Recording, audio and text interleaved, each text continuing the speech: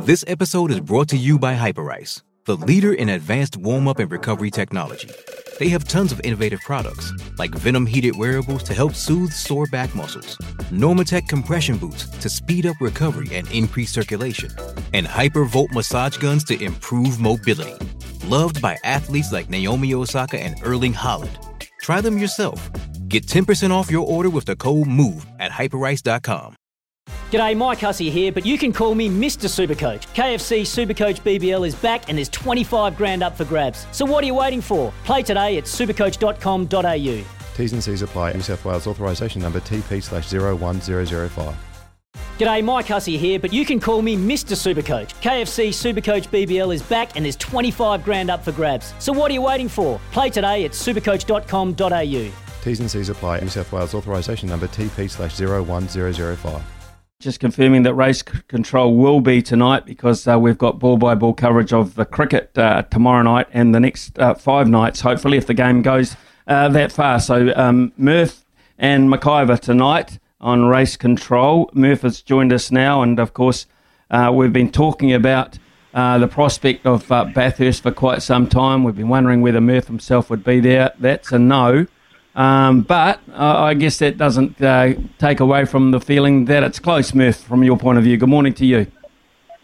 Yes, Matty, absolutely. It is close, and it's sort of interesting that, it's the latest ever running of the Bathurst 1000 in December, but, it's probably separated itself a little bit more from some of the other sports around the place, and I think that might actually work pretty well for it this year. Just people will be very much looking forward to it. Last year there was no crowd at Bathurst. I think it's going to be a pretty much open slather sort of deal this year, so there should be a pretty good atmosphere. And I think there's a lot of fans, certainly Australia and New Zealand, that will should be focused on sitting down and spending the day in front of the box watching the great race. So it's sort of I think it's actually starting to build a pretty good vibe at the moment. Where does it sit, Murph, for those, you won it 4 times. Where does it sit? And also, what was your favourite of the 4? Yeah, it just still sits there. I mean, I think more so now than ever as a serious, internationally recognised event. I mean, it always was, but I think, it started to get more of that kind of flavour to it, and maybe that was helped by an event that usually runs in February, which is the Bathurst 12 Hour, which brings in a whole lot of international teams to come race there in GT cars. And I think that's just highlighted the event even more because there's more international drivers coming over to do that are realising what a significant race track that it really is. And there's more and more people that I think want to come and participate in the actual Bathurst 1000. Than ever before. It's just still a bit tricky at the moment, and it does sort of, I suppose, still favours those that are driving supercars on a more regular basis. So, I mean, it's definitely one of the big races on the international calendar for sure. And you can't really separate the 4. I was very lucky to win 4 not lucky but fortunate, whatever you want to put it, win 4 Bathurst 1000s, and they were all significant. For their own reasons. You win your first one, well, that's massively significant. The second one we weren't expecting to win. We were definitely a roughie, and we managed to take it out through great teamwork and just a great driving combination. And then the third one, it was special because 2003, qualified on pole with the new lap record there, and then the fourth one was back to back with Rick Kelly 2 in a row. So there's significance for all of them, and hate to try and label them in a numeric order.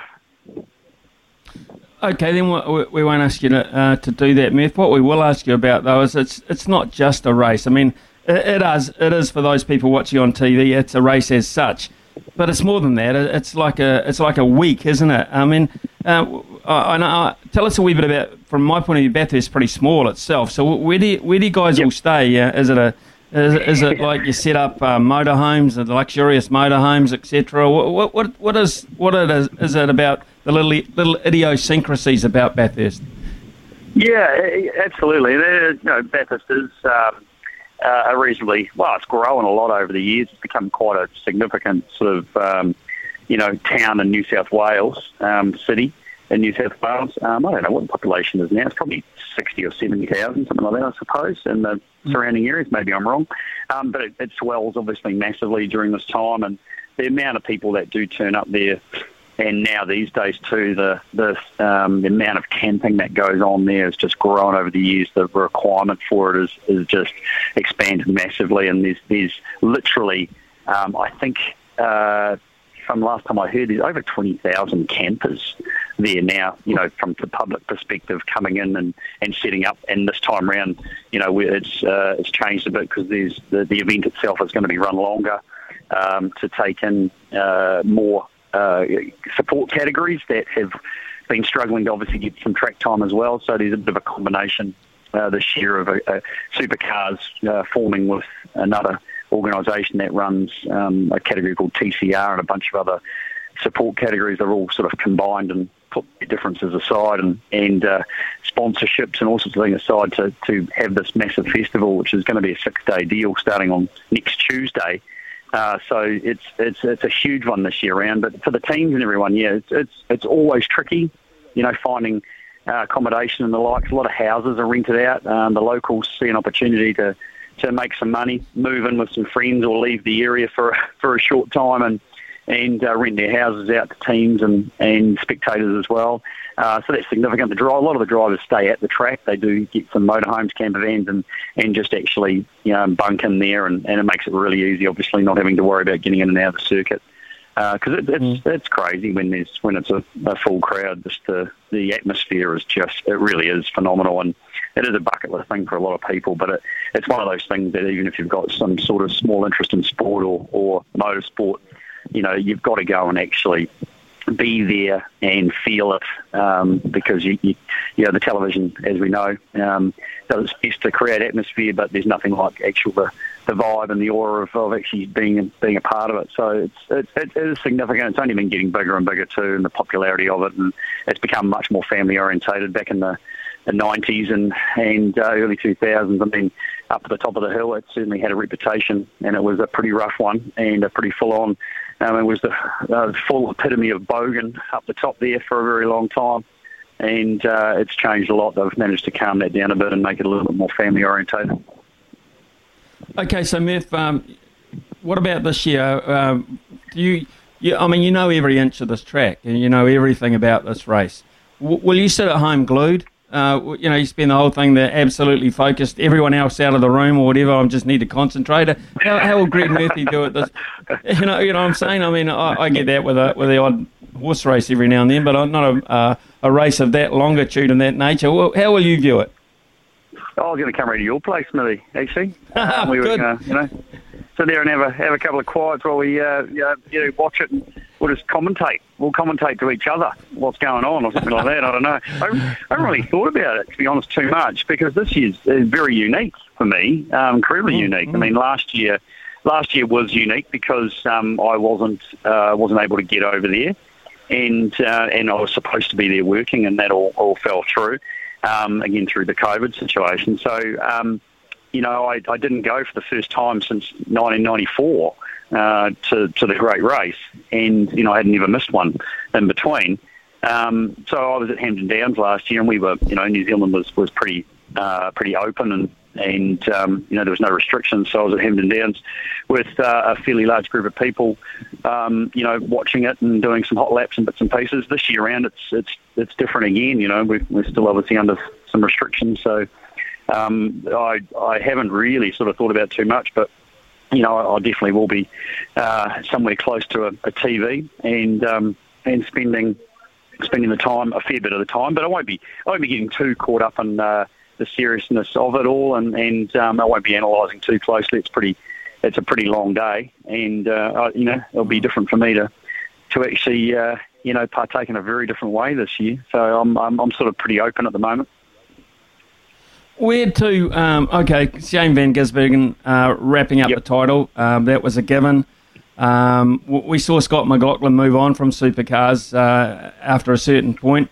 Where to for, apart from the obvious answer is Bathurst shortly, where to for the Giz? Maybe slightly longer term, do you think? I think he's pretty set in stone. in certainly the supercar world for quite a long time. I mean, he's a very, very desired commodity when it comes to a driver in a category like this. And I think he probably, if the COVID situation hadn't had such control over his current plans and futures, we would see him probably doing more racing overseas as well, fitting in around a supercar championship. I mean, he has spent quite a lot of time previously doing races overseas, like the Daytona 24-hour and a bunch of other stuff in GT cars as well, and I think he enjoys that.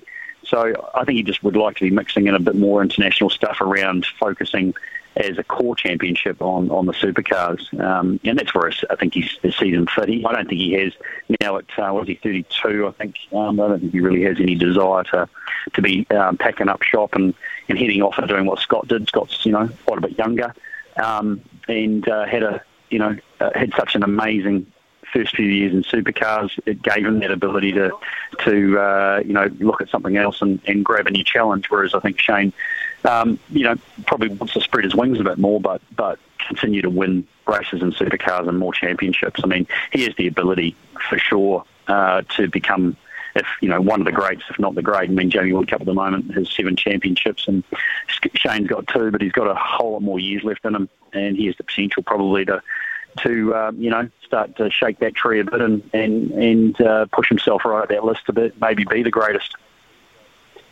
Let's talk about our weekly update with Hamilton and Verstappen. A little bit closer now after last weekend in Qatar. It's far from over, this story. It is far from over. It just keeps getting a little bit better and a little bit more tight. The rock throwing still going on a fair bit between the two teams, which is keeping it pretty interesting. Hamilton had a bit of an advantage again on the weekend with the Mercedes over the Red Bull. And the two of them were just in a class of their own, really, at the end of it all. Max got a penalty, a grid penalty for, they say disobeying a yellow flag, which again was a bit of a point of conjecture, which put him back in 7th, but he was back up into 2nd before too long at the Qatar.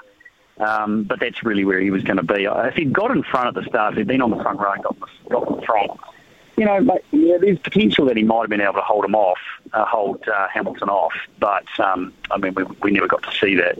But the Merc is very strong at the moment, and I think this weekend at Saudi Arabia gives an opportunity for him to level the playing field a little bit for Max, because it's a new circuit, and street circuits that might suit that Red Bull a little bit more than it suits the Mercedes. So we'll see what happens. But yeah, it's going to go down to the wire. I mean, as long as the two of them continue to finish the races, we're going to have a bit of a barnstormer at the end at Abu Dhabi next week with a bit of luck. Murph, race control night early this week because of our cricket coverage. So you've had a day less to ring around. What have you come up with? I've had a day less. I'm going to have a chat to young Australian driver Matt Campbell, who's factory Porsche driver. He's been overseas, did Daytona, Le Mans. He's been at Petit Le Mans just recently. He's back in Australia at the moment to do Bathurst.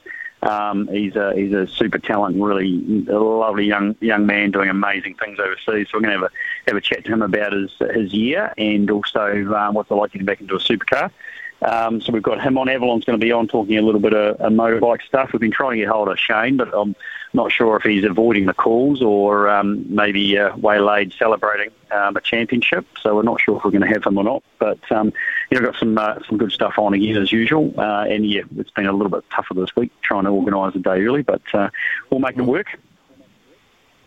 Okay, Murph, as always, great to catch up, mate. Thank you. Thanks, and look forward to the show tonight. Thank you. Greg Murphy there with his usual spot with us on a Wednesday. So just reminding you, yes, race control tonight, not tomorrow night.